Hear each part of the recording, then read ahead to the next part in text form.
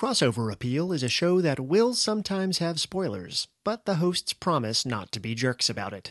Also, from time to time, Walt and Annie may get small details about the things they discuss incorrect, and they would like you to know that every time it happens, it is done on purpose to spite you specifically. Enjoy the show!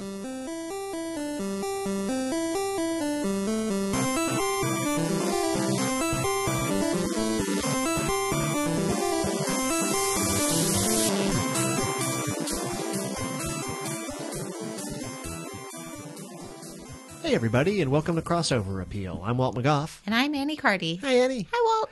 Annie, what do we do on Crossover Appeal? On Crossover Appeal, we take two fandoms, two fictional worlds. Sure. And cross them right over. Yeah. See who wants to kiss or fight or do a little of both. Yeah, you know, we don't make anybody do anything. Yeah. We ask for permission. Yeah, we make sure volunteers. That they're all on board. Yeah. You know, we don't assume that, you know, just because they were in a piece of media that they necessarily want to be in another one. Maybe they're tired. That's true. But usually it's fun. Yeah, I mean, usually they're up to it because they're trapped in a void. Yeah, otherwise they're us. just waiting in a file Yeah. to go somewhere else. And nobody likes that. This got 'cause real meta. I know, really meta and like really sort of weirdly bleak and dark. Yeah, right? So let's talk about cozy things instead. Sure, these are kind of cozy. I think cozy is a word that weirdly I think Cozy adjacent? yeah, and I think it's like deceptively cozy. Yeah. And I think cozy probably is a large result of our growing up with them as well. True. Yeah. Yeah, I think they're personally cozy. Definitely. As long as you don't feed them after midnight. Yeah. Or carry a watermelon? I don't know. No, don't do that. Don't carry a watermelon. No. God, no. That's one of the unwritten rules. Annie, what are we crossing over tonight? Tonight we are crossing over Dirty Dancing and Gremlins. Heck yeah. I feel like this is a very personal glimpse into my childhood. Yeah, and very very mid-'80s. Yeah, Just definitely. firmly, you know. Yeah. So yeah. Although I watched it later, at least, when you can rent it on video. But, Oh yeah, I guess like I was like late 80s, early 90s for me. Yeah. I don't think I actually saw Dirty Dancing until college. Probably not. It was much bigger in the like tween girl Yeah. sleepover circuit. I guess I didn't quite run in the right circles. I mean, you missed out. That's true. It's a great movie. It is. Well, why don't you tell me about it? Let's All make up for right. lost time. Yeah, exactly. So Dirty Dancing is a musical dance movie, or possibly the best musical dance movie. Ooh. I will hold to that. Like, and I love musicals, and I love Yeah. movies where characters are dancing. Do Dirty you- Dancing might be the very best one. Are you holding this up against musicals or just against movies about dance? Well, I'm holding it against any movie in which dance features a large amount. Like, so whether that's like a musical like Singing in the Rain where people are singing and dancing. Sure. Or something that maybe doesn't have characters singing but features dance prominently like Magic Mike. So you're stacking this one up against Singing in the Rain, Yeah. and it's coming out ahead. Yeah, frankly. Wow. Because like Shots fired, I know, Fred Astaire. because plot-wise, Fred Not Fred Astaire Astaire. is in Gene Kelly. Gene Kelly. Shots, you know what? Shots fired at Fred Astaire too, because I'm sure he did one that you Yeah. think is Oh, better. yeah. That Dirty Dancing is better than too. Then he did one that I think Dirty Yeah. Dancing is better than. No, Dirty Dancing is the top one. Right. That's what I'm saying. He did one that he thinks is better than Dirty Dancing. I got myself confused. Yeah. Anyway, you think that Gene Kelly and Fred Astaire are terrible, and Dirty Dancing is the No. only good movie ever made. You heard it here No. first, folks. I love Dirty Dancing. I'll stand by that. So it was released in 1987, and even though it's set in the 60s, it's got like the most 80s vibe ever. Oh yeah. Yeah, you like kind of forget it at points. Just until they like get in a car. Yeah. And then you're like, oh right. Or like you see characters with like a real 60s hairstyles. Anyway, it's a huge hit back in the day and was the first film to sell more than 1 million copies on video. So holler at you, VHS. Yeah. The soundtrack was also a huge bestseller, thanks in particular to the single I've Had the Time of My Life, which won both the Golden Globe and the Academy Award for Best Original Song in 1987. Pretty deservedly so. Oh, 100%. That's Yeah. a great song. There are very few like movie headlining songs that I can immediately hear in my head as soon as they are mentioned. Oh, exactly. Like if you ask me what won Best Song for the last 5 years, I probably can't remember. Yeah. But like I will always remember I've Had the Time of My Life. Mm-hmm. It also introduced the world to Patrick Swayze in a big way. Yeah. So Was this before Roadhouse or after Roadhouse? this was before Roadhouse, but it was after like The Outsiders and Red Dawn. Right. So like he was in movies, but this was his breakout. Like this made him a huge star. Yeah. Yeah. Red Dawn was like, boys knew who Patrick Swayze was. But then he was like, hello, ladies. Yes. So for more about Patrick Swayze, here's the story actually follows Frances Baby Hausman, who joins her family for a summer at Kellerman's resort in the Catskill Mountains. Baby doesn't really fit in with the general Kellerman vibe. She's more serious, but she is intrigued by the staff vibe, especially dance instructor Johnny Castle. Lured by the siren song of a raucous staff party. 100%. That's such a great scene. That is a fantastic scene. Baby also finds out that Johnny's dance partner, Penny, has gotten pregnant thanks to Robbie the jerk waiter. Oh, no, Robbie. Robbie also has a major boner for Ayn Rand, so you know what kind of guy he is. Penny needs an abortion, which is illegal because it's the 1960s, but she can't afford one, and it would also mean taking time out from her job, which she also can't afford. Baby offers to help Penny get the money from her father, from Baby's father, not Penny's father. Right. Although Baby doesn't explain that the money's for an abortion, she just leaves that part out It's when she asks for the money. conversation to have with your dad. Exactly. Yeah. Who's a doctor as well. And Baby also offers to fill in for Penny's dance shift. So Baby needs to learn how to dance real fast. Uh-oh. Call to action, Exactly. baby. Oh, we got some montages coming for you. Oh, yes. Johnny is suspicious, but he and Penny teach Baby how to dance. Again, great montage dancing. Yeah, I will say, I mean, and I very much enjoy this movie. The middle section is like all montage. It's like a montage ends, and I'm like, oh, I didn't remember, like, or I thought there was this moment too, and then they were like, oh no, we're saving that for the next montage. Exactly. Yeah, because it's a whole summer. Absolutely. You got several montages, and there's a lot of dancing to learn. Exactly. And places to dance. You got to dance on a log. Yeah, you got to dance in a barn. Yeah, in the water. Yeah, all in over. A studio. On the bridge alone. Yeah, in front of a bunch of old people. Yeah. So while Baby's learning how to dance, Johnny and Baby start developing feelings for each other, even though it's not allowed for the entertainment staff to mingle with the guests. Also complicated, Johnny's essentially getting paid to sleep with Kellerman cougar Vivian Pressman. So you kind of buried the lead there. What do you mean? Well, staff. So, the big problem is staff is not allowed to afford to sleep with guests. Oh, also Johnny's a gigolo. Well, like... That's also not a thing that's like technically allowed. It's that's like true. The official rule is entertainment staff stays away. Like this is a thing that's like not exactly allowed, Right. but it happens because encouraged. she's like the women like Vivian are very wealthy. They're alone. And The club wants to keep them happy. yeah, exactly. At the expense of guys like Johnny. Yeah, it's a plot point that I forget about a lot.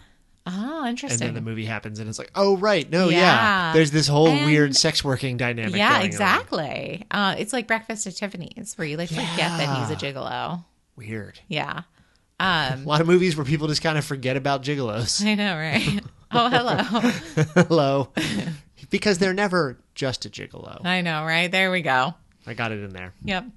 Also, I think the woman who played Vivian Pressman was actually one of the dance choreographers. Oh, cool. Yeah, so shout I out had to to give her. her something to do. Yeah, right. Shout out to her.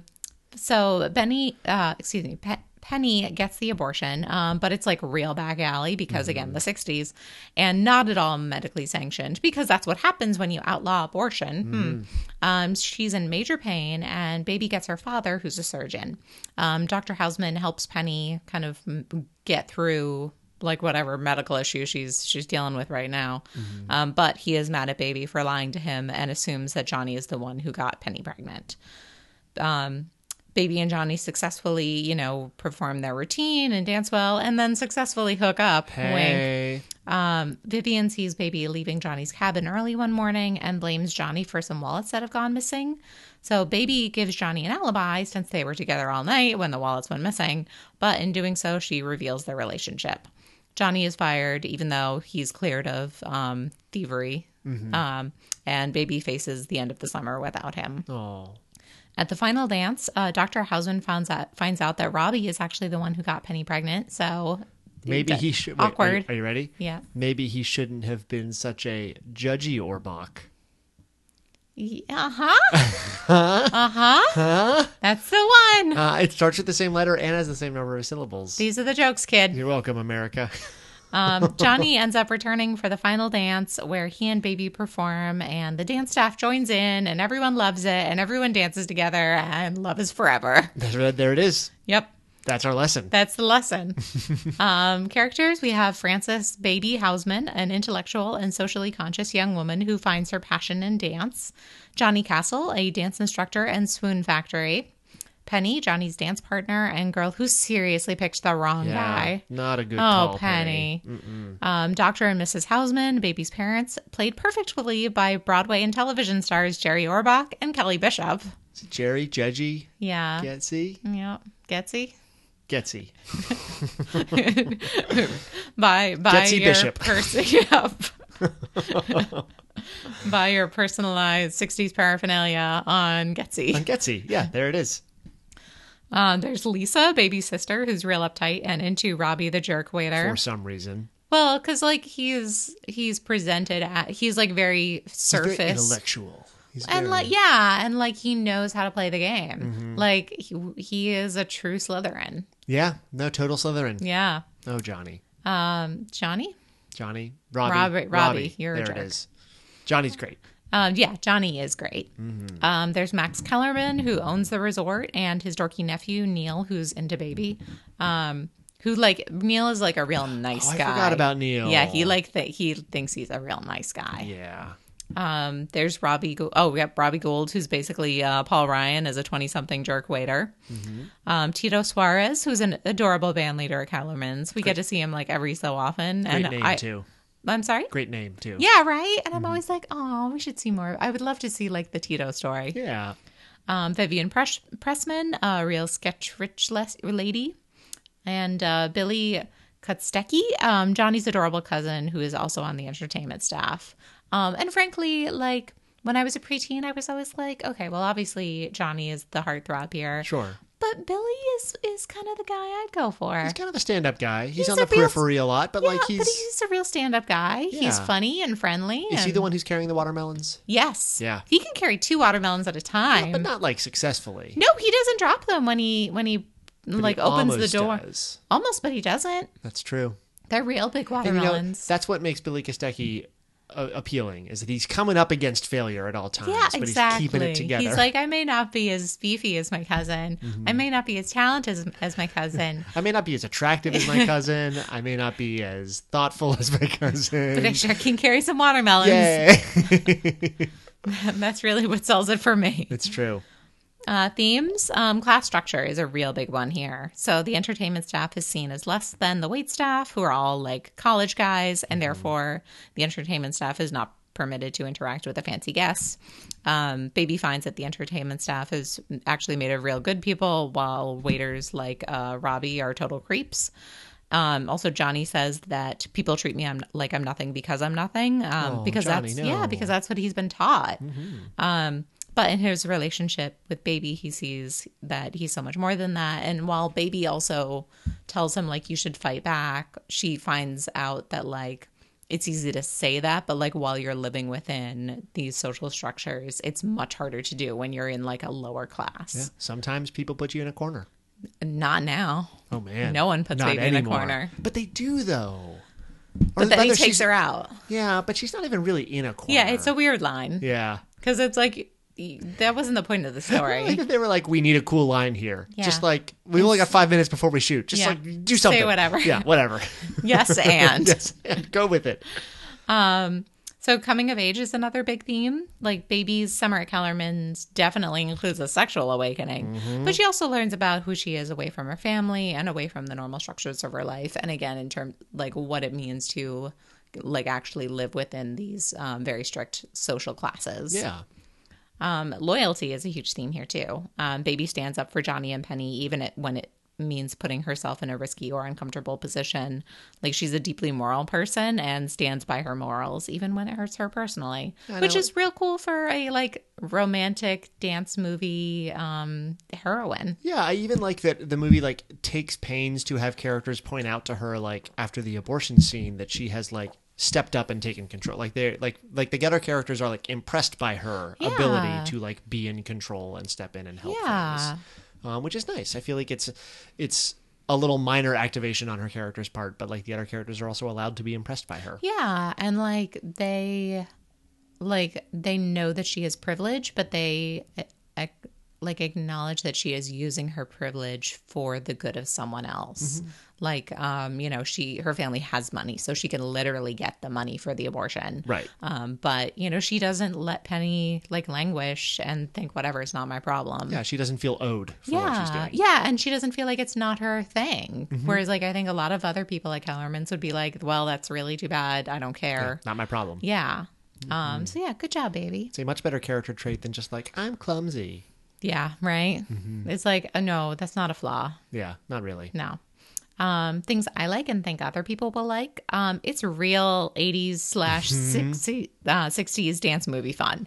Like, it's a legit good time with a fantastic soundtrack and real good dance numbers.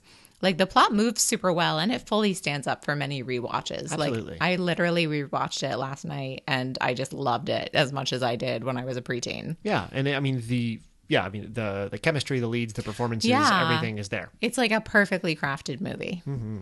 And at the same time, it's a fun movie that doesn't shy away from major issues. Like, abortion in the pro Roe v. Wade era isn't something that movies tend to explore, much less romantic dance movies. But the topic is handled seriously here. And like, Penny is never demonized for getting an abortion.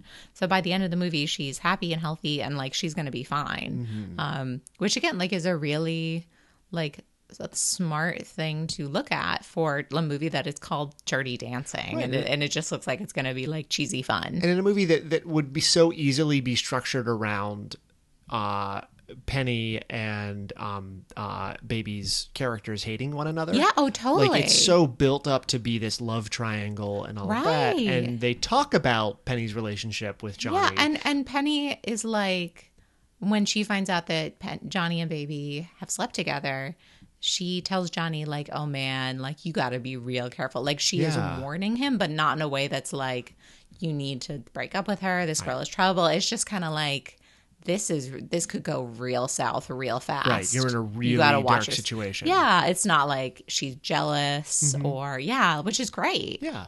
And kind of along those lines, the romance is seriously compelling here. Like, these are two leads who are very different, but their relationship feels really real.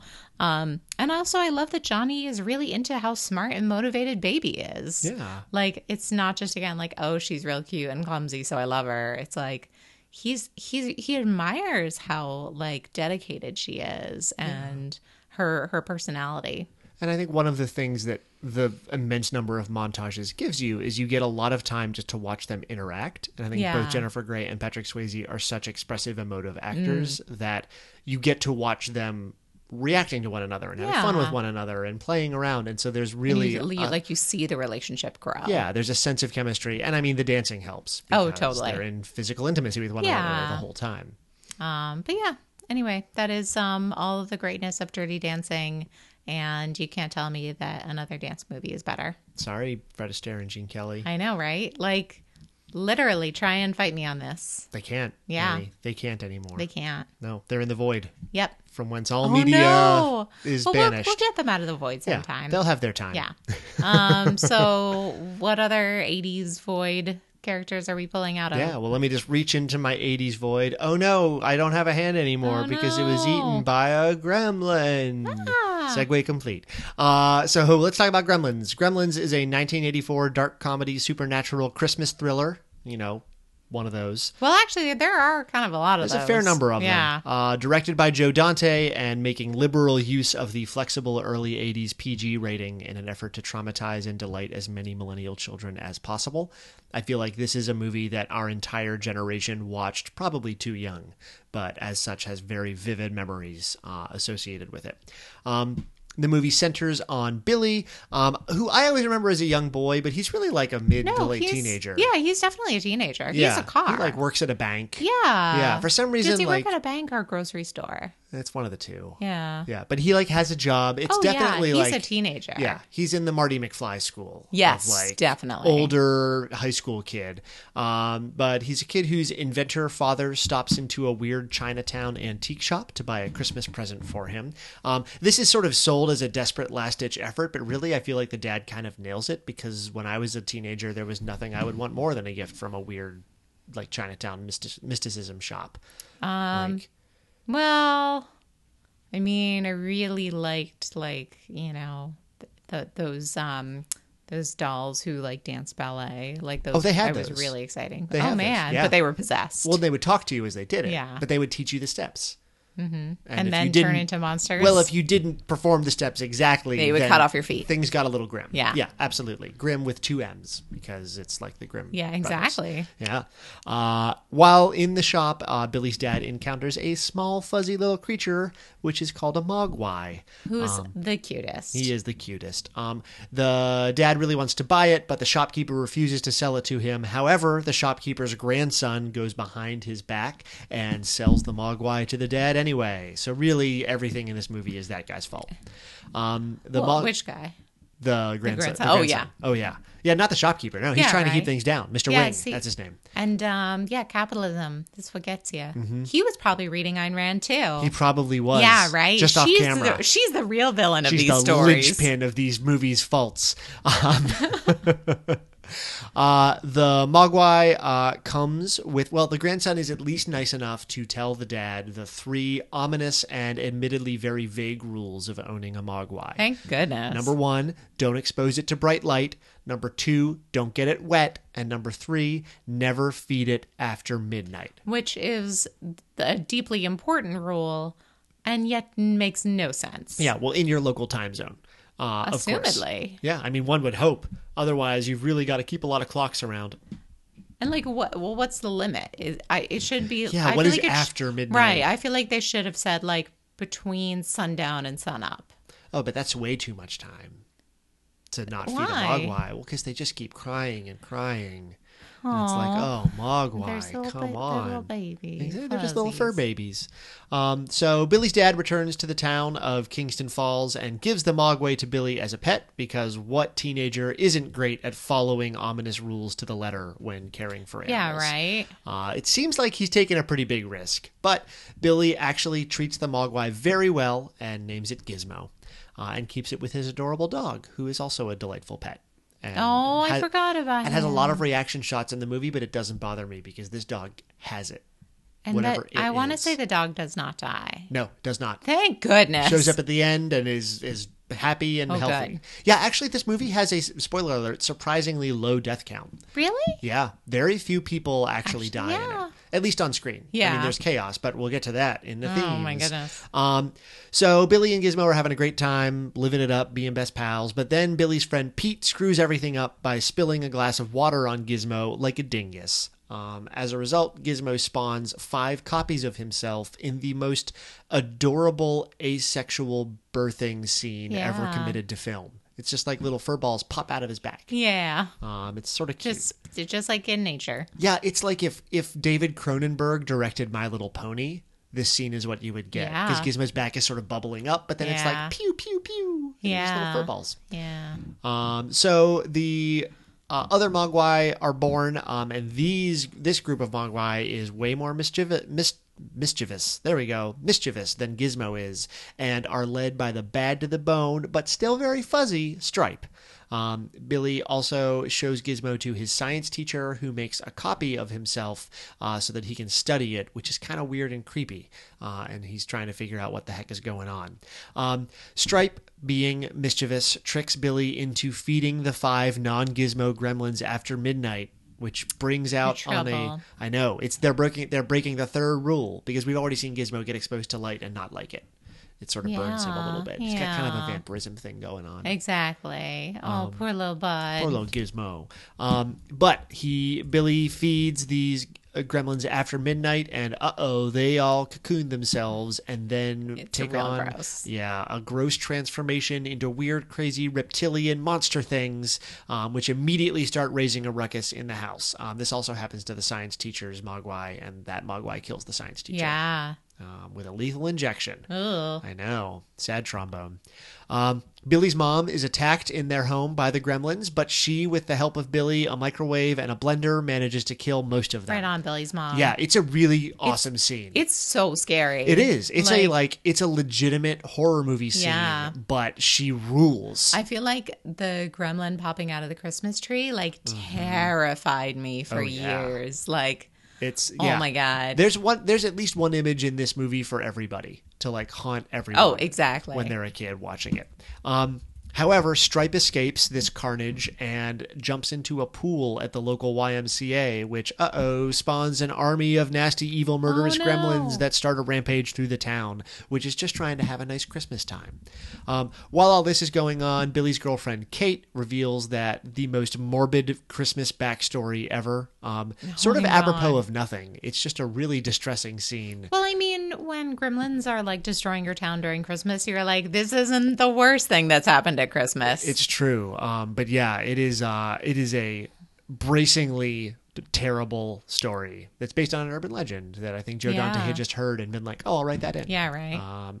So in the course of the rampage, the local guy playing Santa Claus gets murdered, as well as a couple cops. A mean old lady who wants to kill Billy's dog gets escalated to death, and all sorts of seasonal delights are undertaken in this Christmas town. Oh my goodness. As Billy and Kate try to stop it all from happening. I feel that along with the Christmas tree, the Santa Claus dying thing, I watched Gremlins way too young. It was before I found out that there was not a real Santa Claus. Oh no. And I thought this was Santa Claus literally dying in the movie. Gosh. I was horrified. That's grim. It was the darkest movie for me. Yeah. Well, I think I still have such a clear picture in my mind of him running out with gremlins hanging off of him, and it's not a great special effect. They're very obviously little latex things, but it really disturbed me. Oh, 100%. Yeah, and then right after that, the cops die too. Because the gremlin cuts their brake lines or whatever. Yeah.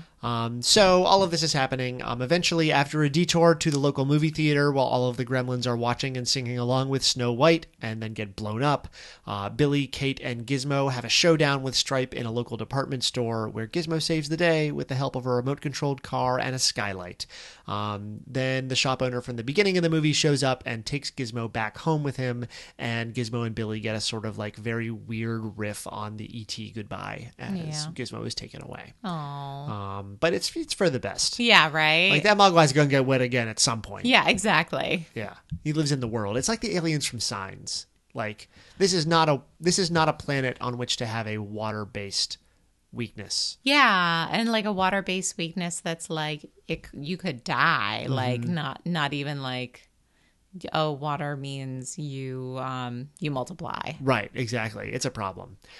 So we've got our characters throughout the movie. Billy Peltzer. Oh wait, no, water does multiply. Water causes them to multiply. Yeah. But it's still a problem. Oh yeah, that's a real problem. Yeah, we would have a trouble with Tribbles situation going on if this 100%. Were really a concern. Except the Tribbles would be adorable and as great as they are in Star Trek until midnight, and then everyone would be dead. Yeah, exactly.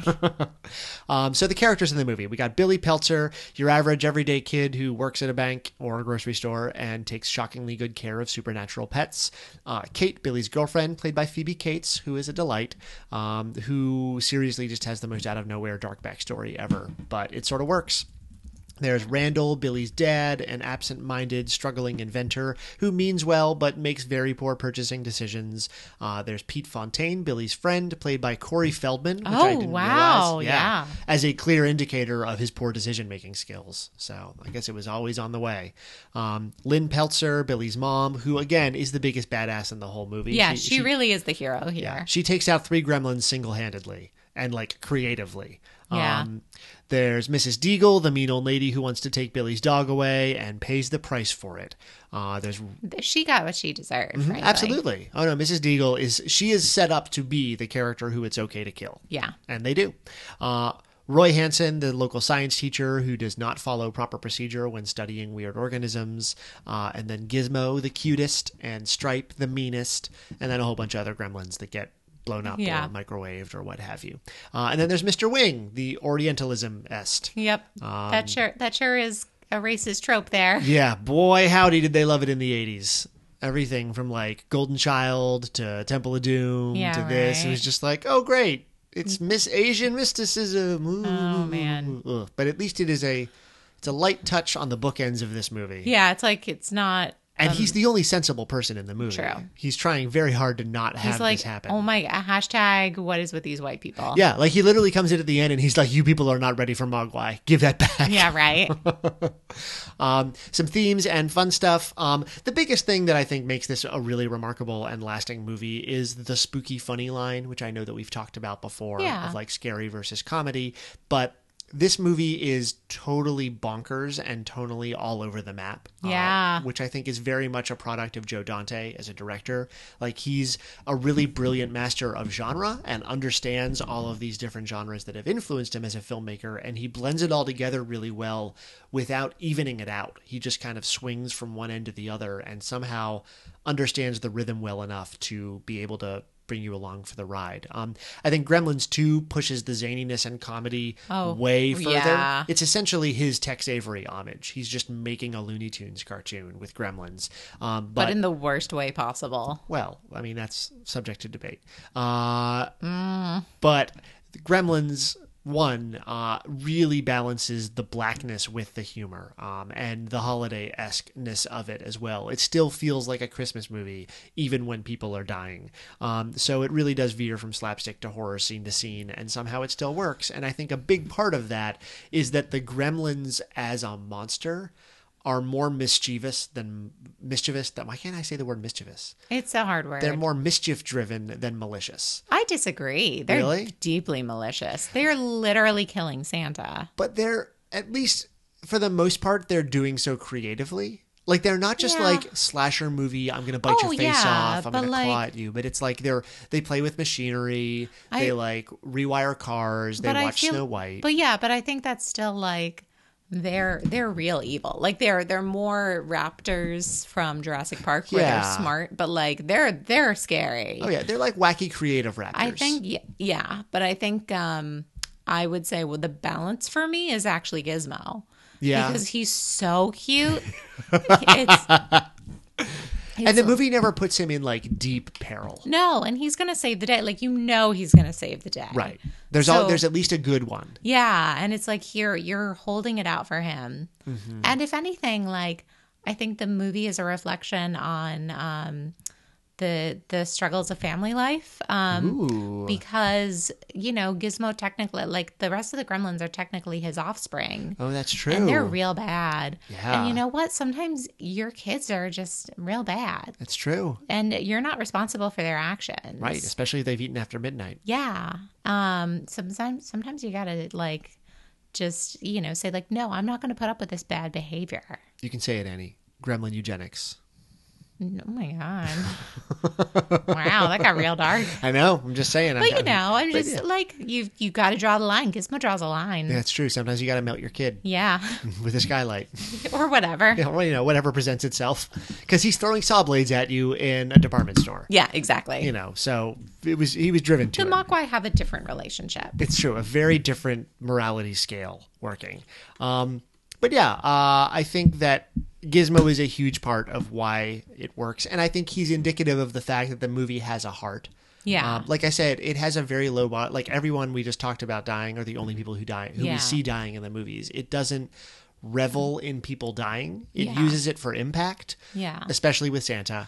But it then spends more time with, like, the Gremlins eating gingerbread cookies and hanging out in a movie theater and wearing like, little ushers outfits. Yeah. Like, it especially as it goes on, it just gets crazier and crazier. Yeah. And so it gets more and more unmoored from real stakes. That is true. And like a lot of the gore actually happens at the expense of the Gremlins, especially like that whole scene with Billy's mom, like the microwave, yeah, and the blender, like it's gross out because you can like just destroy Gremlin instead of being Yeah. like, oh, we're taking a human and chopping their head off or something. Exactly. And we're not really, and even when they suffer, it's like cartoonish suffering. Yeah. Like when they're all burning in the movie theater, they're like, it's like like a Looney Tunes cartoon. Yeah. They're all running around. And so, yeah, I think, and the creature designs in this movie are amazing. I mean, from Jim Henson Works, like they're brilliant practical effect creatures. And then they just get myrtleized over the course of the film. And it is in the long tradition, like you hinted at, Annie, of Christmas counter programming. You know, Christmas movies that aggressively steer against sentimentality, but also make room for it in weird ways. And so, you know, you get a bunch of people who hate Christmas for various reasons, one of which is that her dad died dressed like Santa Claus trying to come down the chimney. And didn't get found for 3 days. And then you force them to bond and support one another in a very like Christmassy kind of way. Because Christmas and the holidays in general can be real depressing and just bad. about survival. Okay, yeah, you just got to get through them. Yeah. So, you know, in that way, very relatable. Yeah, very, very holiday driven. Yeah. So yeah, that's Gremlins. So I think this feels like heading into our first thematic crossover for these two is family. Yeah. know, And the trials and tribulations thereof. Yeah. Loving your family, not always making the best decisions in your family. Yeah, I mean, supporting your family even when they make mistakes. Yeah. Like, or your loved ones. Yeah. You know, so even like if they need help with a medical procedure that got botched, or if they accidentally feed a supernatural creature after midnight. Yeah. Like, you know, you still got to be there for them. Exactly. And Billy's dad does. One thing that I always find fascinating, and I'm sure it's probably because it's been forever since I've really watched the movie, but like Billy's dad shows up at the end of the movie having done nothing. Oh, yeah. He's just like, well, I'm back in town. Yeah, because like he's not there when, like, again, like the mom is home and fights the gremlins. No, I think he's traveling again. I think he's like trying to travel and sell stuff, but then the movie makes a point of bringing him back in. He's like Willy Loman? Fortinbras coming in at the end of Hamlet and being like, hey, what did I miss? Oh, man. Yeah, right. Things are weird. I feel like if this would be a great crossover with the Death of a Salesman. Oh, yeah. And just like... He and Willy Loman would have a lot to talk about. Exactly. Real bad dads. Yeah. Oh, bad dad traveling dads. Jerry Orbach is a much better dad. Oh, for sure. He's very, very, very good. Yeah. And has it way more together as well. Oh, 100%. You know, there is like when you say doctor at a summer resort and struggling inventor, you get a pretty clear idea. True, but like Dr. Hausman is also like a real good person who just like he has to realize that like the world is not so black and white, right? And like that his daughter in particular like is not always going to make the choice that he would have made. And that maybe he shouldn't be such a judgy Orbach. Yes! Well, see, I was going to go There it with is. the choices aren't black and white, and that his daughter might be more Jennifer Grey. Oh, there we go. We've got this pun surrounded. Yeah, exactly. Oh man, I love it. So yeah, I think family is the big one. Yeah. I think seasonal dystopia. Yes. A little bit in both. Yeah. Christmas goes crazy. Summer vacation goes crazy. Yeah. You or know. summer utopia. Summer utopia. Yeah, that's true. It's not like everybody starts dying at this No, resort. and like it really is like, wow, that was the best summer ever. Yeah, she does. I have got a really good time, I got to doesn't hook she? up with a real hot dude, and then learn how to dance, and everyone cheered for me at the end. That was a great summer. Yeah, that was a good It's summer. like Tina Belcher's ideal summer. It really is. There's so much Tina Belcher DNA in there. Exactly. Yeah. Okay. So polar opposite seasonal experiences, But like very seasonal movies. yes, movies that are of their time. Yes. Very like genre-y, like and like focused on the like wacky horror and musical dance. A healthy respect for music. Yeah. You know. Unexpected problems. It's a big theme in both. I think we're reaching. Yep. Let's move into the physical crossover. Yes. How does this happen? Well, I mean, Mogwai are around Yeah. in the world. Oh, of course. And I wonder if, because like it's such a Christmas movie, but like I wonder if Billy's dad would be like, okay, for summer, I'm going to book us at a resort. Just get us out of here. Just get us out of here. and like... Yeah, and I think this is an opportunity to remove the Orientalism. Yes. Because I think we all know who brings the Mogwai in, and it's Robbie.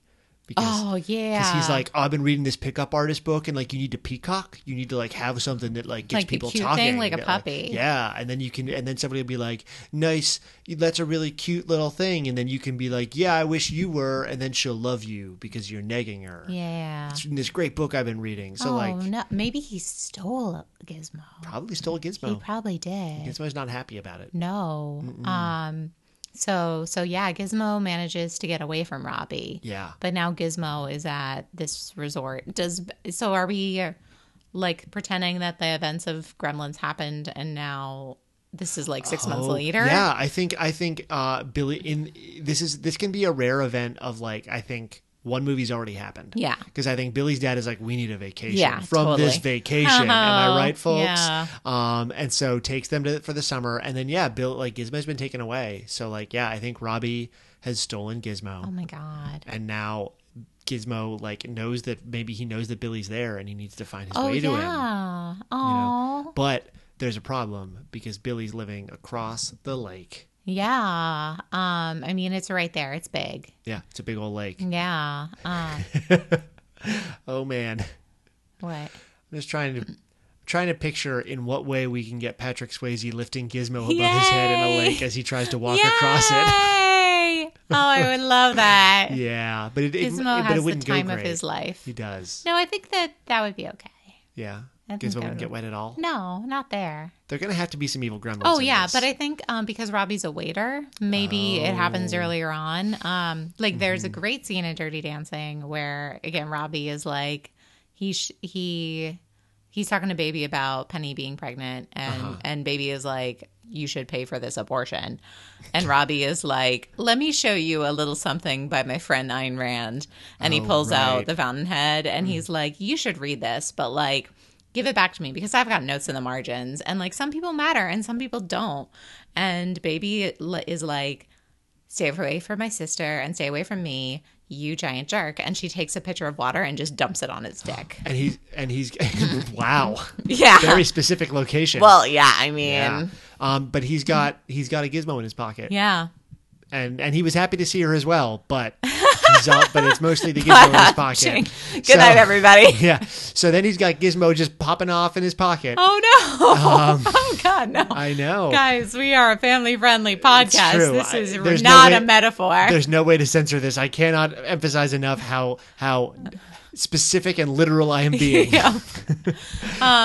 Gizmo's tiny balls are popping in his pocket. No. Oh my. So yeah. That was an accident for Gizmo, but that's how it happens. Yeah. And so Gizmo escapes, but then I think Robbie decides that Spike is cool. Yeah. Because he's in this way of cool things, and Spike is like, "Hey, I'm you can feed me after midnight. Yeah, give me all your food. Cool kids eat after midnight. Yeah, cool fuzzy kids. Yeah, and Robbie's like, yeah, they do. Yeah. We're all gonna not Spike, Stripe. Sorry, Stripe. Yeah. I just realized I've been calling him the wrong thing for a while. It's it's like a name that someone would. Either way, it's like I'm really trying to be a bad guy. Yeah, exactly. So Robbie's. Oh, you know what? I mean, of course, it's after midnight. They had 2 watermelons at that party. That's a lot of watermelon. I think there's leftover watermelon after the party gets out. And Robbie's like, hey, little Mogwai friend. Here you go. I got you. Don't say I never did anything for you. Yeah. And then he eats the watermelon, and I think Robbie is the first to die. Oh, 100%. Yeah. These are vengeance gremlins. Yeah, within minutes. But then they're chaos gremlins. Yeah. So now we've got gremlins everywhere to resort. Yeah. Oh my God. Yeah, and I think Billy has to convince everyone, oh, here we go again. Yeah, right. And has to convince everyone what's happening, and then has to get them all rallied to fight against the gremlins. To save the summer. During the dance contest. Yeah, well, there's no dance contest. During the dance exhibition. Yeah, it's the final show. During the final show. Yeah. There it is. Which, I mean, it's clearly proven that gremlins are distractible by entertainments. Oh, yeah. And so... Actually, that is true. They would be like, we're going to round up the gremlins in the, I don't want to say barn, but whatever that Yeah, was. the old barn. Yeah. And we're going to distract them with the power of dance. And you know what? How are they luring them all in and gathering them all together? In a montage. That's how. Yeah. Dancing all over the place. Dancing. Gremlins love dancing. Dancing up on a tree. Dancing down in the water. Dancing on top of the barn. It's very hazardous, but they do it because they're very good dancers. Exactly. They have really stumpy legs. But they've got long arms. Yeah. Oh, well, I meant that Patrick Swayze and Jennifer Grey are running around dancing everywhere. There you go. And luring gremlins to I'm them. thinking the gremlins dancing along with them. They're dancing behind them. Absolutely, because they can really pull those lifts off. Yeah, exactly. Mm-hmm. And Jennifer Grey and Patrick Swayze have to fight while dancing. Yeah. Grab a beach chair and smack them. Absolutely. Yeah. And I think that it's a combination dancing and murder montage. Yes. So they're dancing and also people are sneaking up and killing the gremlins while they're distracted. Yeah, exactly. By this amazing dancing. And it's something that brings the whole resort together. Yeah. The staff. Yeah. Both the patrons. Entertainment staff, the waiter staff, Yeah, the not patrons. Robbie. He's dead. So. No, he's real dead. Mm-hmm. Yeah. I think we of course get some little callbacks of gremlins breaking into Johnny's car. Because, they break because the window's already open. Exactly. So they're joyriding around in that. They put on the wigs from the wig show. So many wigs. Mm-hmm, mm-hmm. One of them sings the song that Jennifer Grey's sister sings. Oh, the Hawaiian song. Yeah, it's awkward. I feel like definitely a Gremlin Hulu number. Yeah, I feel like I don't want to kill off Lisa, but I think she's just very easily distracted, and she would not notice that there were gremlins along until one of them was attacking. Yeah, I think she's doing the hula number. There's a gremlin in a hula grass skirt, and I think she winds up getting doing one of those things where she gets frightened into a dumpster or something. Yeah. And then later at the end of the movie, she comes out of it. There we go. Yeah. That's better. She gets knocked unconscious. Yeah. But definitely does a hula dance with a gremlin for a while. Yeah. So I think we're already moving into some specific character arcs. I mean, it's all the Battle Dome is everybody versus gremlins. Exactly. Yeah. I'm trying. Even I don't think there are real kiss your faces here, other than the established couples. Yeah, well, because Billy and what's her name and Kate are they're basically they 16, 17. Yeah, they're with each other. Exactly. Penny or Baby and Johnny are with each other. Yeah, they're not going with anybody else. It. Yeah. What about? I mean, yeah. There aren't any Billy's other parents and Baby's parents are together, right? And there aren't a ton of other kids who are single. Yeah, and because even Baby and her sister are college age. Yeah. Whereas the Gremlins kids are high school age. Right, and Corey Feldman's super young in it. Yeah. So I think he would hit on Penny, and she would be "You're a child. No, thank you." Yeah. Yeah, absolutely. So yeah, I think there's not a lot of kissing phases to do. There's enough kissing it already. Yeah, and hook it up with a gremlin is for Gremlins too. So, oi. So yeah, I think, and then I think Best Buddies, I think everybody kind of gets along. Yeah. I feel like this is a plot-heavy crossover. Oh, definitely. But the characters present themselves pretty easily, the pairings. Yeah, and again, we're killing off Robbie. Mm-hmm. Well, we can probably kill off the was it the Schumachers who steal all the wallets? This little little couple. Oh, for sure. Yeah, they probably get, we can kill off Vivian Pressman and her husband. The Schumachers are making their escape, and they get into the back of the car, and then the camera pulls out, and it's a gremlin in a chauffeur's cap. Yeah. And the last thing we see is just it peeling off down the road. There we go. And them screaming. I feel like Tito Suarez probably kills a gremlin with his conductor stick. Baton. Yeah. I think knocks him into a bongo drum or something. Yeah.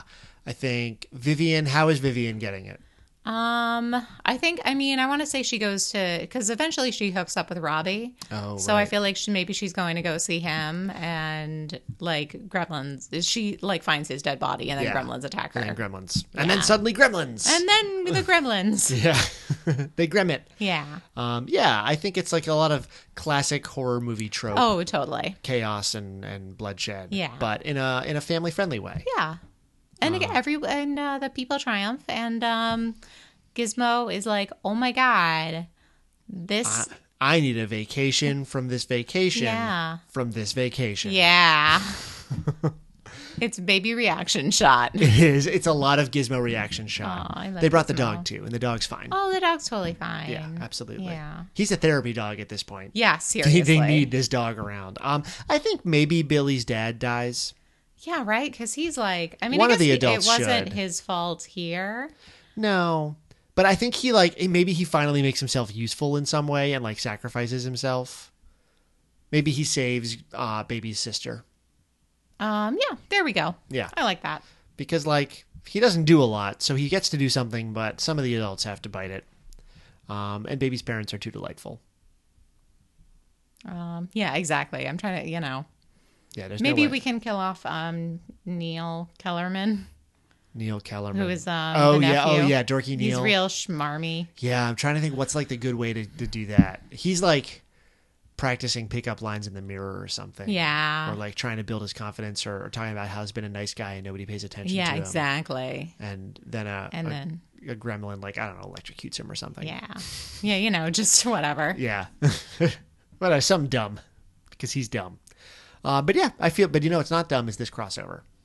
No, I think we have done a great job bringing these two very different movies together. In a joyful lift in the middle of a lake. Exactly. As the crowd Yay, cheers. Gizmo. Yay. You did it. Gizmo. No, not back in the lake, No, Gizmo. no. You've had the time of your life. No, you've had the time of your life, Gizmo. It's true. He's never felt this way before. No. He felt this way pretty similarly. That's true last time. 6 months ago. Yeah, he's probably getting pretty tired of feeling He's this like, way, guys, actually. I need to go back to my little box in that store. That's the only safe place for me. And I owe it all to you.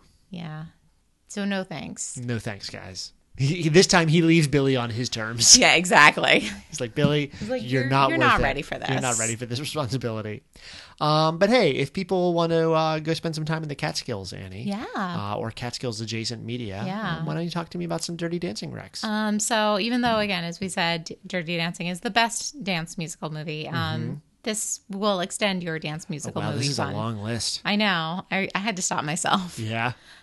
So we have Fame, which is a musical movie about teens at a performing arts high school in New York City. Also real gritty. There's Footloose, about a town where kids aren't allowed to dance and a guy who dances up a rebellion. He's a gremlin in tap shoes. Yeah. That's not a nice way to talk about Kevin Bacon. Oh no, Kevin Bacon. Kevin. You can be whatever gremlin you want. Exactly. There's Flashdance, about a steel worker who auditions for ballet school. There's Grease, based on the stage musical, about a bad boy and a good girl who fall in love over the summer and struggle to keep the love alive when the school year starts again. Another one that has some sneaky pregnancy issues popping up in there. And sexual autonomy too. Oh, There's yeah. some weird stuff. I think Dirty Dancing handles it much better. Yeah. But Yeah. Grease is another one that's you watch it at, 4th or 5th grade sleepovers. Mm-hmm. But yeah, I think the original musical of Grease handles it all much more straight on. And Do then they? yeah, I haven't seen the stage version. They hadn't done the stage version in forever because they did the stage version and then the movie came out and they were edited just a lot doing of the it, movie and then they version. did the movie version, and then a theater company, American Theater Company in Chicago, about 5 to 10 years ago, did the original Grease, and it's there's a few more songs in it. It's a lot more body and Oh risque. yeah. But yeah, I don't think they go into Rizzo has an abortion. I think it's closer. Really? If not, it is at least more interesting. frankly discussed. I believe. I didn't see the production. Ah, well, interesting, Grease. Yeah. So yeah, if you like your pre-Roe v. Wade Go, musicals, go seek check it them out. There's Magic Mike, about a male stripper in Florida, starring Channing Tatum, who has way more charm and talent than he has any right to. Mm-hmm. Also surprisingly gritty. This goes real dark, while also doing the fun dancing and there's our swoonies. Magic Mike episode. Yeah, so you can cross that over with Highlander. Yeah, that was it. Yeah, that was a good one. God, so many beefy dudes. Yeah, right? That was a real good episode for Beefy Dudes. There's Step Up, also starring Channing Tatum, about a dancer from the streets who teams up with a classically trained dancer. And that definitely has the Dirty Dancing vibe of two people who have to dance together who maybe don't get along and end up falling in love. But the acting and the story is not as great in that, but like still fun. Yeah, it's a formula that works. Exactly. There's The Commitments, about a soul band in Ireland in the 1980s, 90s? 90s, I believe. Yeah. There's less dancing here, more singing, but just as awesome. And it's a really phenomenal movie. And Maria Doyle Kennedy's in it. Oh, she's so great. Oh, I Mrs. love S. you, Maria Doyle Kennedy. Also Maria Doyle Kennedy, but she does not sing in this, which is horrible. Yeah. Sing Street, also set in Dublin, about a boy who puts together a band in the 1980s. The Drive It Like You Stole It scene is pure Dirty Dancing. Oh, yeah. There's Hairspray, about a plus-sized teen who gets on a local televised dance show and fights for integration. And there's Dreamgirls, also set in the 1960s, about the highs and lows of a Motown girl group a la the Supremes. Mm-hmm. Good choices all. Thank you. Yeah, and those are all real fun movies, so check them out. Yeah. I feel like these are both movies that are very much about movies, or like about performance. They are movies. So I feel like the recommendations are almost all movies. Oh, totally. As well. They're very kinetic in their own ways. Yeah. I was thinking about like what books would I recommend for Dirty Dancing, and like I'm sure there are a lot more in the romance genre, but I don't read a lot of romance, so that's true. like if you have romance recommendations for books that are like Dirty Dancing, shout them out. Absolutely. But yeah, I was like, that's not my category, so. Sure. Well, for Gremlins, again, it's a movie. So I have some brief categories. For other stuff by Joe Dante, he's a bonkers filmmaker, and he's fun and does crazy stuff. I personally like Gremlins too, so if you watch Gremlins and enjoyed it but felt like you maybe wanted some Gremlins to have electricity powers or be dressed up like ladies, go watch Gremlins 2. It is, again, a Tex Avery cartoon come to life. Another movie that he did that I feel like is legitimately good instead of just campy good is Matinee. Which one is that? It's about a small town movie theater, and it's sort of Roger Corman-y. I remember that. It's like a horror movie at the movies. Yeah, it's set during the Cold War, and it's about like B movies, basically. Yeah. I was thinking about that one like months ago, and I was like, I feel like I have this fever dream of a memory, but I couldn't. I was like, it's a movie about some movie about B movies. Yeah, like it's really good. I remember watching it when I was a little kid and not getting it and not understanding. I thought it was going to be a B movie, like a B style movie about like giant monsters, because that was how it was advertised, because it's about people making a creature feature with like little features like the things that scratch the backs of your legs and the chairs and all that sort of thing, or like the seats that buzz. But yeah, it's very fun, and it's Joe Dante being a little more reined in and traditional. And that's saying something, because I feel like this movie was real weird. Oh, yeah. Yeah, it's definitely weird, but it has a pretty clear narrative thread to it. And then there's Erie, Indiana, the television series from the 90s. Oh, yeah. Which he was a creative consultant on, and which was created by Jose Rivera, who's an amazing playwright, which I did not realize until I was looking this up today. I don't remember much about that show, but I remember really enjoying it. Yeah, it was like TV Goosebumps. Yeah, basically. exactly. And it was great.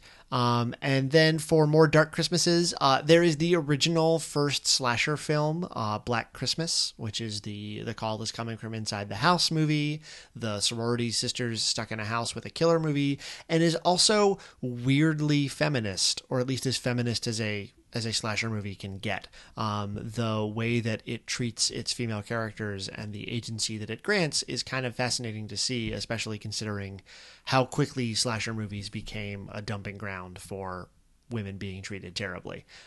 So yeah, it's really interesting to see this like first slasher movie have a kind of almost feminist agenda to it. There is Bad Santa, which stars Billy Bob Thornton. Annie refuses to watch it. Yep. I love it. It's delightful. I refuse to watch it because I feel like it's going to make me feel sad about Christmas.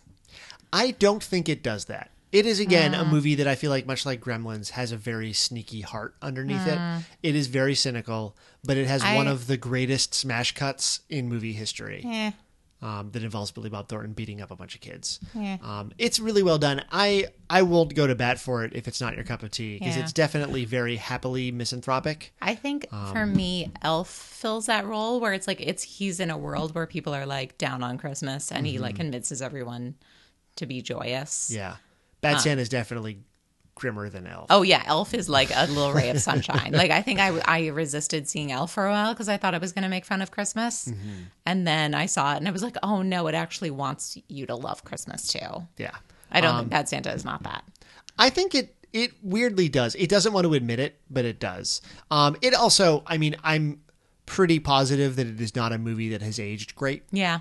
But if you feel like it will be your cup of tea, it's a really good example of that form of movie. And then for the darkest Christmas movie of all, why not watch Home Alone? The movie about a sociopathic child who lures two unsuspecting men into his den of horrors and proceeds to dismantle them bodily piece by piece. For sort of friendly spooks, movies that are kind of fun and spooky but not terrifying, or other media, Are You Afraid of the Dark? Hey, why not go watch some old Are You Afraid of the Dark episodes? Yeah, some of those are creepy. They can be The Ghastly Grinner, I think, is an all-time terrifying one. There are some really, really good ones that have continued to stick with me. There's the Twilight Zone movie, especially the two segments, It's a Good Life, which is based on the Twilight Zone episode of the same name, and that segment was directed by Joe Dante. And also Nightmare at 20,000 Feet, which features a gremlin, or as basically, and was directed by George Miller. Oh wow! So it's Mad Max in the sky with John Lithgow. Wow! Yeah, he's the main guy. Oh man, good job, John Lithgow. Yeah, it's a really the Twilight Zone movie is a pretty well done anthology film, and like it's mostly because it's adapting some of the best episodes of Twilight Zone that ever existed. But yeah, it has a sort of tragic making of story, but it's worth a watch. There's Poltergeist, which was another movie I watched way too young. I think that was the first movie that was like a movie little Walt probably shouldn't have watched, but did and loved. I really enjoyed Poltergeist. I think it rides the spooky fun line very well. I have never seen that because I think I would be too scared. It's possible. However, for my last recommendation in this category, we're moving to the Annie side of that coin with Jaws. And I like that, I was going to argue that it's less scary because I'm like, well, obviously it's less scary because sharks are real. And then it's like, no, Annie, that makes it scarier. But also sharks are magnificent and in their terror versus, and they that if you're in the water, that's their domain. Versus I'm watching TV. I just want to watch I Love Lucy. I will say Poltergeist legitimately did not stick with me in the way that scary movies always do. Yeah. I remember watching Poltergeist as a kid, really enjoying it, being sort of spooked by it, but not having nightmares about it, being terrified. I was a little spooked by Hocus Pocus, so I think my threshold is real I put them on the same level. And then for adventure movies from the 80s and 90s, Indiana Jones and the Temple of Doom would be the Indiana Jones movie that I think is closest to Gremlins. Yeah, and its racism. Yep, it also has a lot of exoticism and problematic elements. Similarly, The Goonies, not as much problematic stuff, but it's there if you look for it. And Corey Feldman. Yeah. Oh, yeah, there you go. And Stand By Me as well. I would say those are the teen boy mix. Yeah. And then sort of recommendation for if you want to watch a movie that you know is going to be bad but that you're going to love, if you're ready for it, is the Monster Squad. Oh God, yeah, I feel like that's actually the closest recommendation. It's a really, really good recommendation for Gremlin. If you liked Gremlins but want something even dumber and even more borderline offensive, offensive. Watch a movie where all of the Universal horror movie monsters get together to terrorize a bunch of kids that involves Dracula calling one of their houses and using the alias Dr. Alucard in order to sneak his way in. And then also Wolfman gets kicked in the nards, and it's a big thing. So yeah, Monster Squad. I think that Stranger Things is actually also something I'd recommend. That is a good one. It's definitely more serious than Gremlins, but I feel like the way the kids kind of approach the monster factor feels very Gremlins-y. Yeah, and I'm sure there are a lot of shout-outs specifically to Gremlins and Stranger Things that I'm sure they're well documented on the internet somewhere. Yeah. But yeah, that's a really good pull. Thank you. Do that one too. Oh, yeah. Well, hey, Annie, if people have other or want to see this comprehensive list of dance movies and adventure movies and 90s movies, where can they find information? They can find all of our crossover appeal content, including the show notes, at crossoverappealpodcast.tumblr.com. And if you think that we have forgotten anything, or you have some great romance novels that you want to recommend to us, you can email them to us at crossoverappealpodcast@gmail.com. If you want to talk about how Gremlins made you afraid to go out in the world, you can share it at our Facebook group or page. I can never remember which one it is exactly. It's a group. Is it? But so. People don't have to. People can. No, it's probably a page. I think it's a page. Yeah. So yeah, join our Facebook page at Crossover Appeal Podcast. You can tweet us your favorite gifs of Patrick Swayze lifting Jennifer Grey, or the two of them laughing at each other and being adorable. Patrick Swayze being shirtless. Oh yeah. There's a lot of that one. That is fine too. You can tweet those to us at Crossover Appeal. And most importantly, you can subscribe on iTunes and rate and review, because we really like that. That's how we'll become just as timeless as these two fine films. That's true. It'll be the time of our lives. Oh, when we read your review. Way. We will never have felt that way before. Yeah, right. No matter how many stars you give us, it's going to be a unique experience. But in the meantime, thank you very much for hanging out with our 80s extravaganza and revisiting our nostalgia for various genres of movie. We'll be back in 2 weeks with another delightful crossover that we pull from the mysterious media void. But in the meantime, have a wonderful evening. This has been Crossover Appeal. I'm Walt McGough. I'm Annie Carty. And we are reminding you, too, as always, please ship responsibly.